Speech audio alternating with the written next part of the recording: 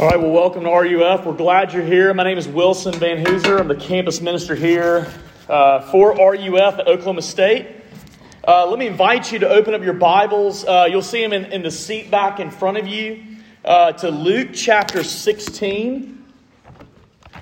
Luke chapter 16, verses 19 through 31 is where we will be. We're continuing our sermon series going through the parables. And as always, whenever we open up our Bibles to hear the preached word, let's always leave them open to keep looking back at the text. As you read this, let me get you just to ask yourself one question. What are the good things in your life that you can tend to treat like it's God? What are the good things in your life, the good gifts that God's given you, but maybe at times you can tend to treat them like God? Luke chapter 16, verses 19 to 31. There was a rich man who was clothed in purple and fine linen and who feasted sumptuously every day. And at his gate laid a poor man named Lazarus, covered with sores, who desired to be fed with what fell from the rich man's table. Moreover, even the dogs came and licked his sores. The poor man died and was carried by the angels to Abraham's side. The rich man also died and was buried. And in Hades, being in torment, he lifted up his eyes and saw Abraham far off and Lazarus at his side. And he called out, "Father Abraham, have mercy on me, and send Lazarus to dip the end of his finger in water and cool my tongue, for I am in anguish in this flame." But Abraham said, "Child, remember that you in your lifetime received good things, and Lazarus in like manner bad things. But now he is comforted here, and you are in anguish. And besides all this, between us and you, a great chasm has been fixed in order that those who would pass from here to you may not be able, and none may cross from there to us." And he said, "Then I beg you, Father, to send him to my father's house, for I have 5 brothers, so that he may warn them, lest they also come into this place of torment." But Abraham said, "They have Moses and the prophets, let them hear them." And he said, "No, Father Abraham, but if someone goes to them from the dead, they will repent." He said, "If they do not hear Moses and the prophets, neither will they be convinced if someone should rise from the dead." This is the word of the Lord. Let's pray. Our Heavenly Father, we're asking that you would give us divine insight. But we know that often when you give us that divine insight, that really it is just us being children. It is us having that holy curiosity to take you at your word. For so often our stubborn and hardened hearts get in the way. And so we're asking, Holy Spirit, that you would enable us to have that childlike faith and just to take you at your word. And so would you help us to hear you speak? Would you help us to have those inner wrestlings in our hearts as the word is proclaimed?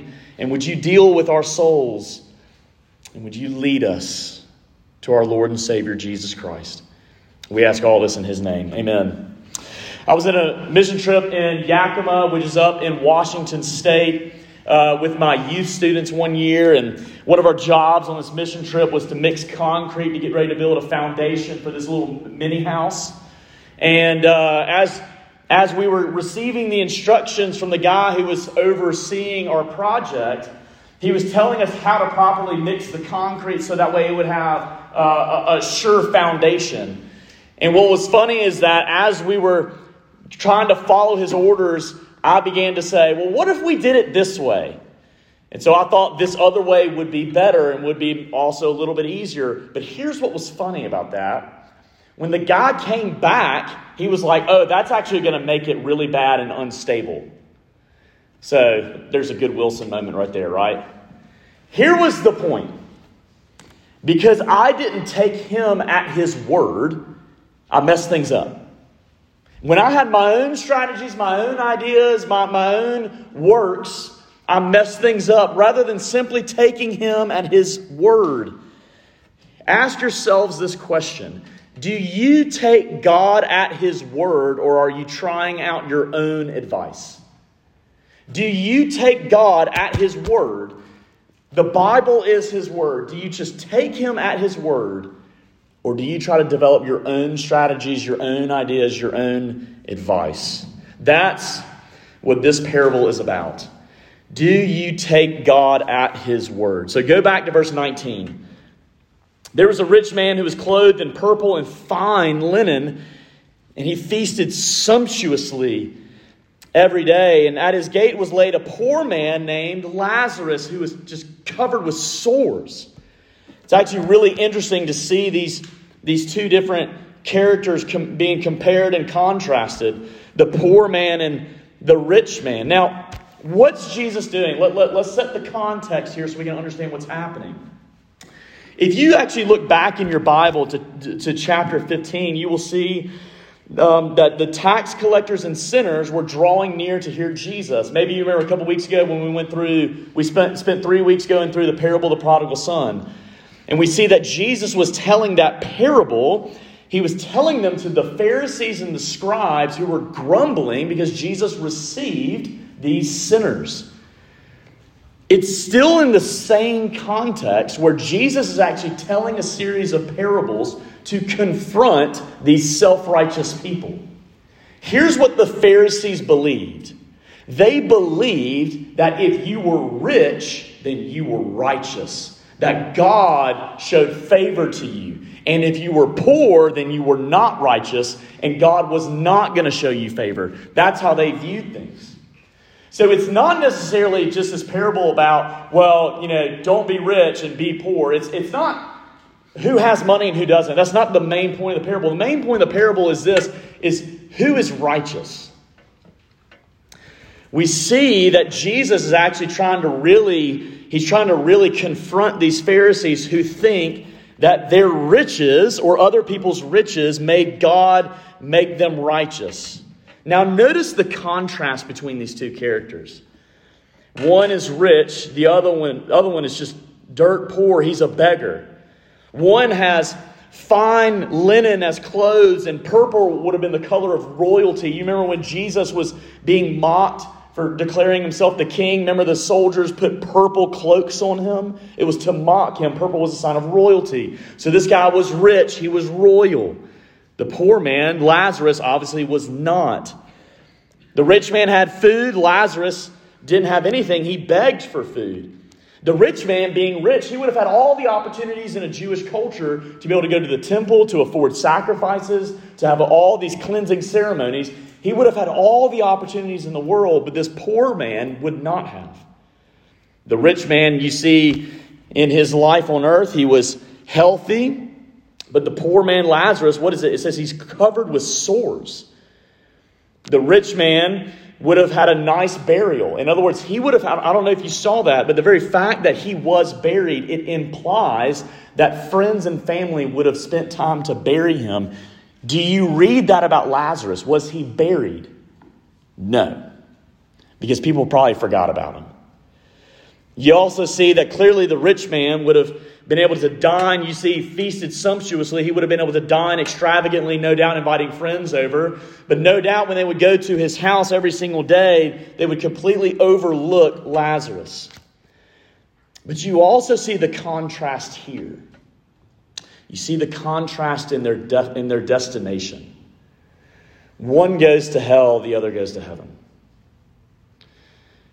There's another big contrast between these two people. Did you notice as we read? Which one of them is named? The poor man. The poor man is named. Now, why is that interesting? Well, for one, in all the parables of Jesus, this is the only person who is ever named. But then secondly, what does his name mean? His name means that God will help him. Right? Even though this rich man didn't help him at all, but God, who is far more rich than this rich man, God will help him. But there's also something else. Isn't it true in our modern day that we often overlook and never get to know the name of people who are beggars? How often Maybe when you see them in Stillwater, but certainly in big cities, that when you walk by a street corner and you see someone who's a beggar, how often have you stopped to ask that person's name? But we know the names of Kim Kardashian and Elon Musk. You see, what Jesus is actually saying here is that in God's eyes, there is one person's name who is remembered. The question is, why is his name remembered as opposed to the rich man? We'll get to that. But you see the contrast here. Jesus he's kind of digging into the conscience of the Pharisees here. But there is some comparison. They both had life. They both had sin. They both died. But we see that both of them did not have, the philosophy of YOLO, you only live once. They went somewhere. They both had the Word. That's what Jesus is building up to. But then also in the Word, they both would have had Abraham's example to take God at His Word.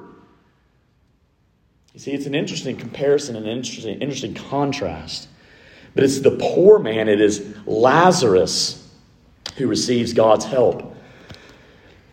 You see, the rich man, here's what's interesting. Look at verse 24.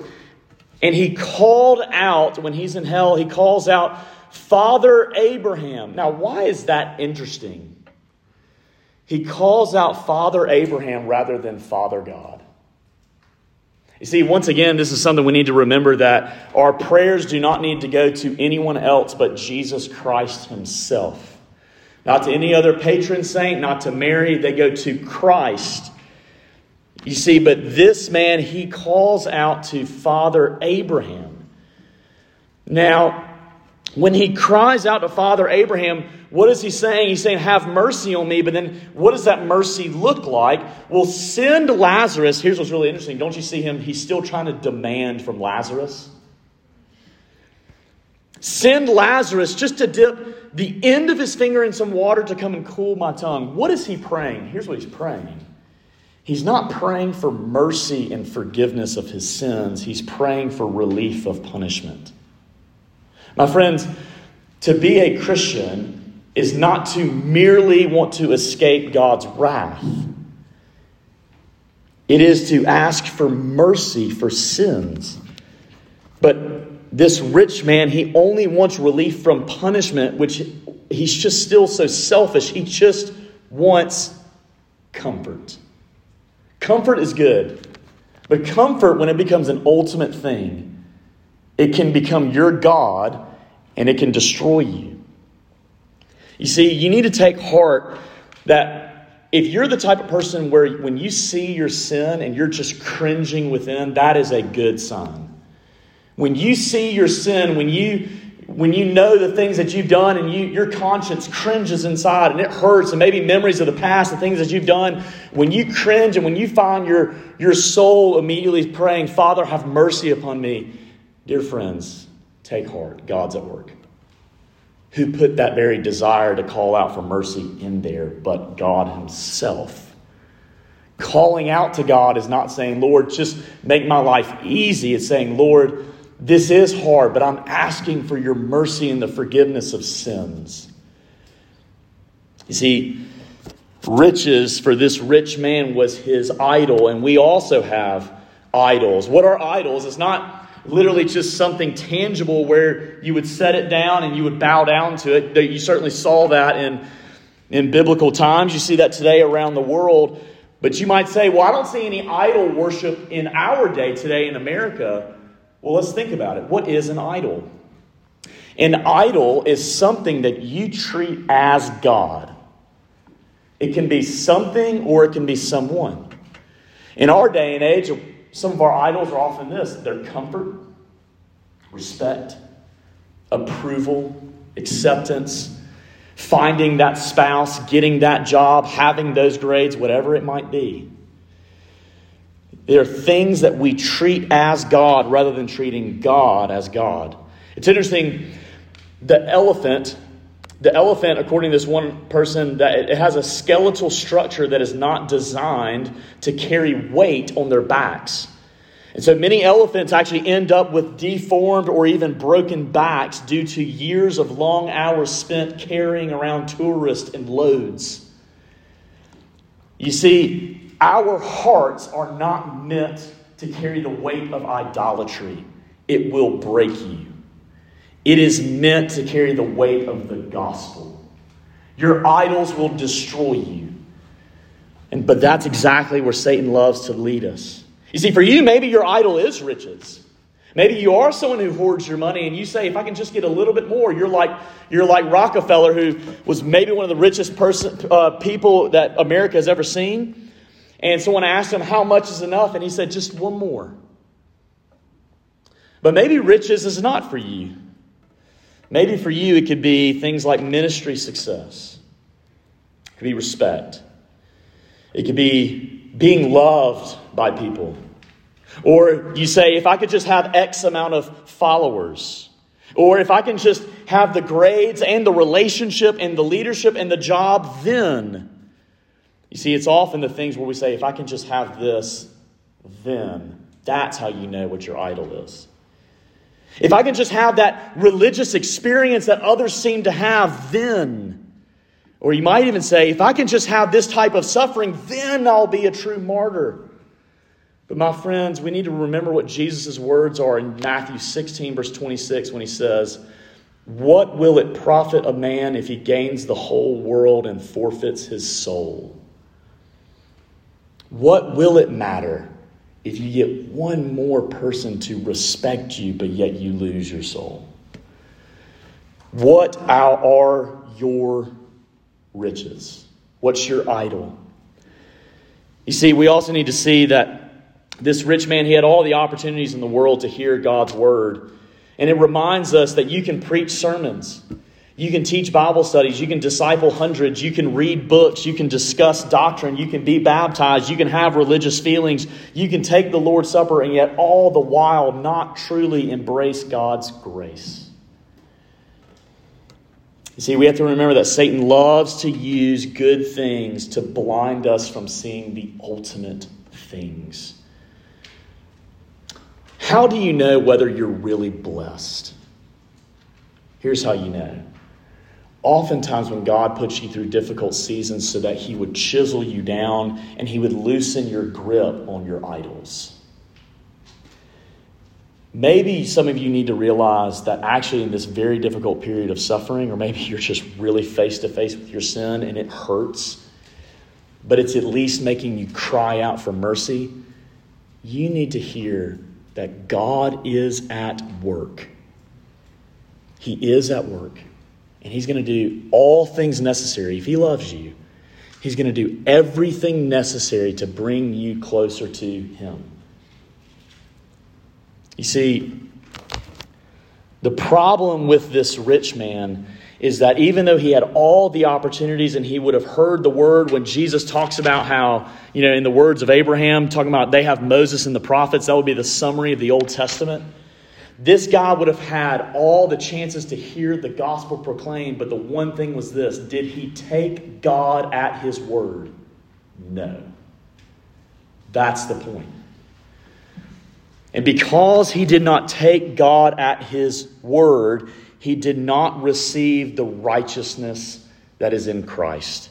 You see, what Jesus is trying to tell the Pharisees here, what does it mean to be righteous? It will depend on if you take God at his word and you embrace his grace or you reject it. That's the point. It doesn't matter if you're rich or poor. It doesn't matter if you have all the opportunities or none. It doesn't matter if you have a lot of knowledge or little. The question is, do you take God at his word? But how are they saved? How are they saved? Notice that it's not this. It is not do more. It's not be better. Thankfully, it's not, because we never would be. You see, actually, the focus here, it's very interesting that in this parable that Jesus is telling, he does not tell the rich man, at least in the words of Abraham, he doesn't say, well, if you would have given more, well, if you would have been nicer, or if you would have done this, or more philanthropy, or more service, or whatever it is, then you would have been saved. He does not say that very interestingly. Now, those are good things that Christians are called to do, but those things do not save you. What saves you is that, do you believe the message of Jesus Christ? The focus is not on do, the focus is on what Jesus has done. You see, the Pharisees had that type of mentality. They had the mentality of saying, well, God's word is good, but let's also add on to it this. And we often do the same things. We can say, well, Jesus is good, but we also need this. See, what's interesting here is that look at verses 29 to 31. Or excuse me, even going back to verse 27, you see the rich man say, well, Abraham, I beg you, at least send people to my family and warn them. Surely if they see someone raised from the dead, they'll finally believe. Isn't that what we often hear today? If I only had a sign, if I only saw a miracle, if I only saw Jesus in the flesh, then I would believe. But what Jesus is telling us here is that actually the contrary is true. What happened when God did the 10 plagues, which were also, they were miracles? What happens when he did the 10 plagues? What happened in Pharaoh's heart? He hardened his heart. What happened when God parted the Red Sea? Do we know that all the Israelites who saw that, did they all believe? Actually, no. What happened actually when Jesus did miracles? Well, they wanted to kill him all the more. What happened when Jesus would eventually raise from the dead? The very same Pharisees said, we got to cover this up and we need to spread a rumor. So let's spread a rumor that the disciples stole the body. Notice that they did not deny, you can read about this in Matthew 28. They did not deny the fact that Jesus did rise from the dead, but they said, no, we don't want people to know about this. God is telling you, you don't need any other miracles. You don't need any other signs. What you need is to just take me at my word. The word is sufficient. There's a man who's stranded at sea, and he died after drowning, and he got to heaven, and in this supposed parable that someone tells, and he asked God, he said, well, why didn't you save me? Why didn't you do a miracle? And he said, well, there's a raft that passed by you. Why didn't you grab hold of that? There's a fishing boat that passed by you. Why didn't you get on there? Or there was a big ship that passed by. Why didn't you get on that one? And he said, well, I was waiting for you to do a miracle. Obviously, that's a parable. But here's the point of that little made-up parable. Is, do you take God at his word, or are you waiting to put your faith in either a sign, a miracle, or this inner feeling? Jesus is saying it's the gospel and being saved. It's not about doing. It's not about seeing some other sign. It's about believing. You see, the point of the parable is that the poor man Lazarus took God at his word. He just believed it.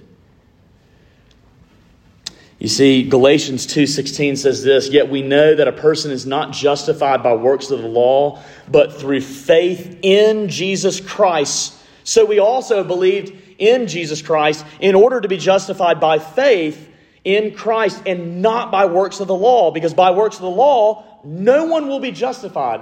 3 times Paul says right there, you will never be righteous in God's eyes by doing enough. You will never be righteous that way. How will you be righteous? By believing in Jesus Christ. My friends, that's good news for those of you who know your sin. Because you will realize that there's nothing you can do to do enough good deeds to outweigh your sin. Because the more you try to do good deeds, the more you rack up sin. But Jesus Christ is the one who is perfect. He's the one who fulfilled the law. As we talked about last week, yes, we are saved by works, but not our works. We're saved by Christ's works. Our call is just to believe that Christ is enough. I love this quote by Horatius Bonner. He said, God, pointing to the cross, says, the cross is enough for me. And the sinner who is saved will respond and points to the cross and say, it is enough for me. My friends, is Jesus Christ enough for you? It's enough in God's eyes. Is he enough for you?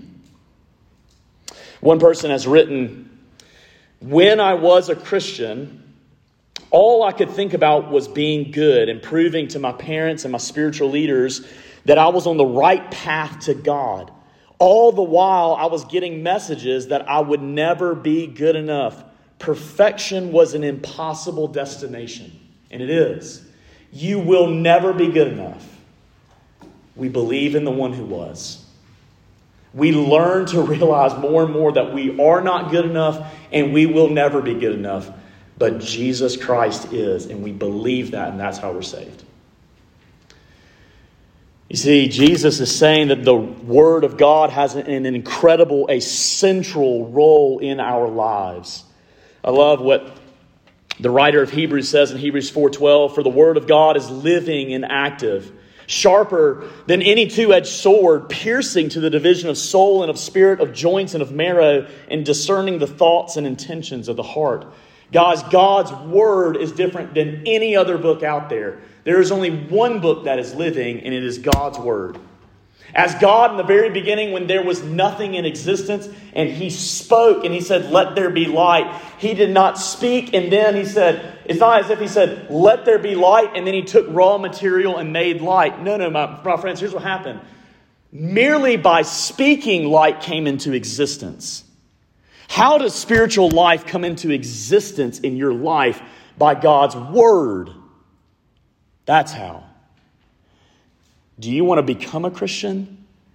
Believe God's Word. Do you want to grow as a Christian? Keep believing God's Word. Keep coming back to it. The role of God's Word is so significant, and I love that because there's some of us in here, and we just repeatedly go through seasons when we're doubting whether we're really saved. And we're thinking, can I make up for this past sin? Can I finally get over this struggle? Can I do enough? Can I be enough? And you get hounded and you get into these anxious spirals, and you can really fall into some pretty bad despair because the focus is too much on you. And what's happening is you're only viewing yourself in light of God's law. And when you do that, you will always see that you fall short. You must look at Jesus Christ. Your feelings and your emotions will never tell you the full story, but the Word of God will. Amen? Some of you need to be reminded that even in the depths of your sin, and it's good that you come face to face with your sin, but never stay there. You need to look at Jesus Christ, who is more righteous than you are sinful. Come on now. That's the truth.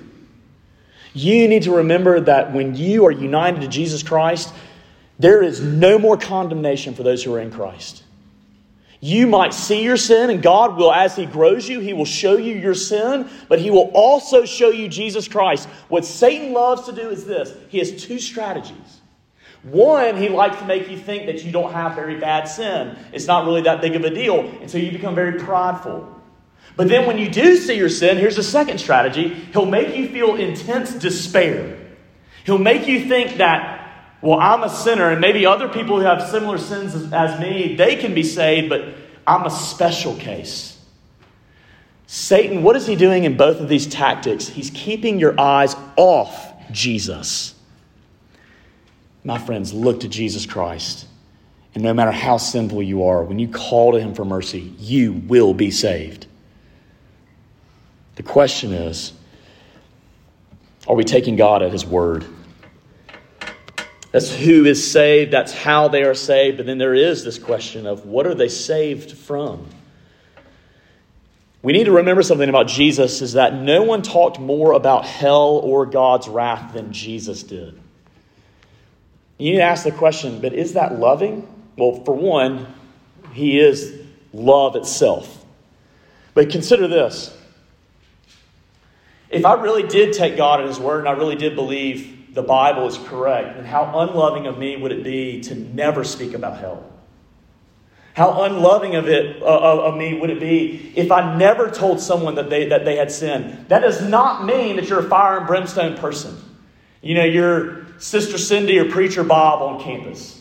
That is not the correct way to do it. But there are times when you have to tell people, brother or sister, this is what the wages of sin is. Because actually, here's what Jesus is doing. Every single time Jesus describes hell, he is going to describe what will happen to him on the cross. What is hell? The way it's describing it is the man is in anguish. He wants even just the smallest bit of water just to touch his tongue for any sort of relief. He describes it in very intense language. What is hell? Hell is separation from God. It is God's wrath coming upon sinners who never turn to Jesus Christ in this life. And it is an eternal place where as body and soul are ripped apart in death, and you experience that in hell. And you take God's wrath upon you. That's what it is.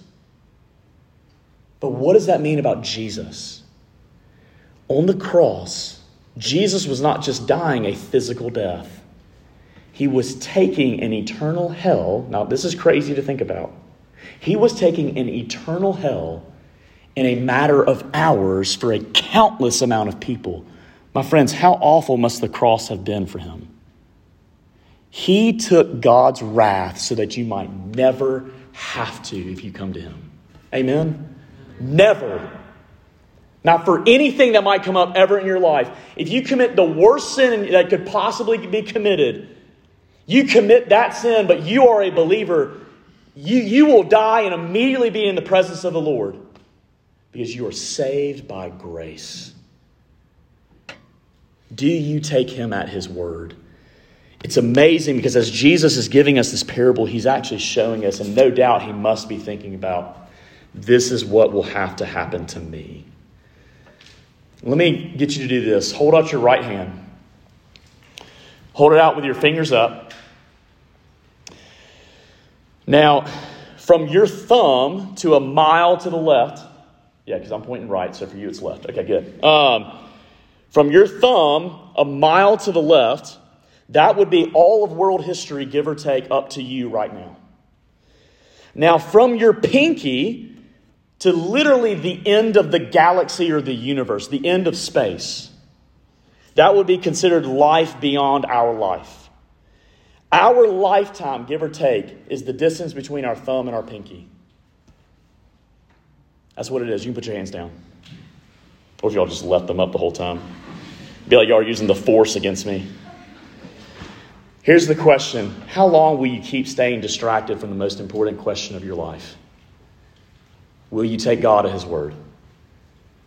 How loving of God and his mercy to even have you come here tonight so that you can hear his word, because Jesus is calling you. No matter what sins you have, come to me and you will find mercy. But the question is, do you take God at his word? I love this story by John MacArthur. He gave a Jewish man a copy of the Gospel of John. He told him, come back to me when you know who Jesus is. Another pastor heard John MacArthur tell him this, and he says, that's all you gave him? You didn't give him any other help, any other resources? MacArthur said, don't worry, the Bible is like a lion. You don't need to defend it. Just open the door and let it out. It will take care of itself. If his heart is open at all, the Bible can do more to reach him than I could possibly do with reams of other study material. What could I possibly give him that's more powerful than Scripture itself? Do you know what happened with that Jewish man? He came back and he says, I know who Jesus is. My friends, each and every one of you have a Bible in front of you. You have a Bible in your phone. We live in an age where there are more printed Bibles than ever in the history of the world. But maybe in our overabundance and in our idol of comfort, we have not dealt with the ultimate question. Do you take him at his word? But my friends, there is mercy in Jesus Christ. There is more mercy in him than there could ever be sin in the combination of this whole room. Come to him and you will be saved. Let's pray. Our Father, we're asking that you would deal with our souls. That you would bring us to you with all of our doubts. That you would bring us to you with all of our wretchedness, whether we're poor or rich. No matter where we are, we must take you at your word. And just like Abraham did back in Genesis 15, help us to take you at your word. Lord, we ask all this in our Lord and Savior's name. Amen.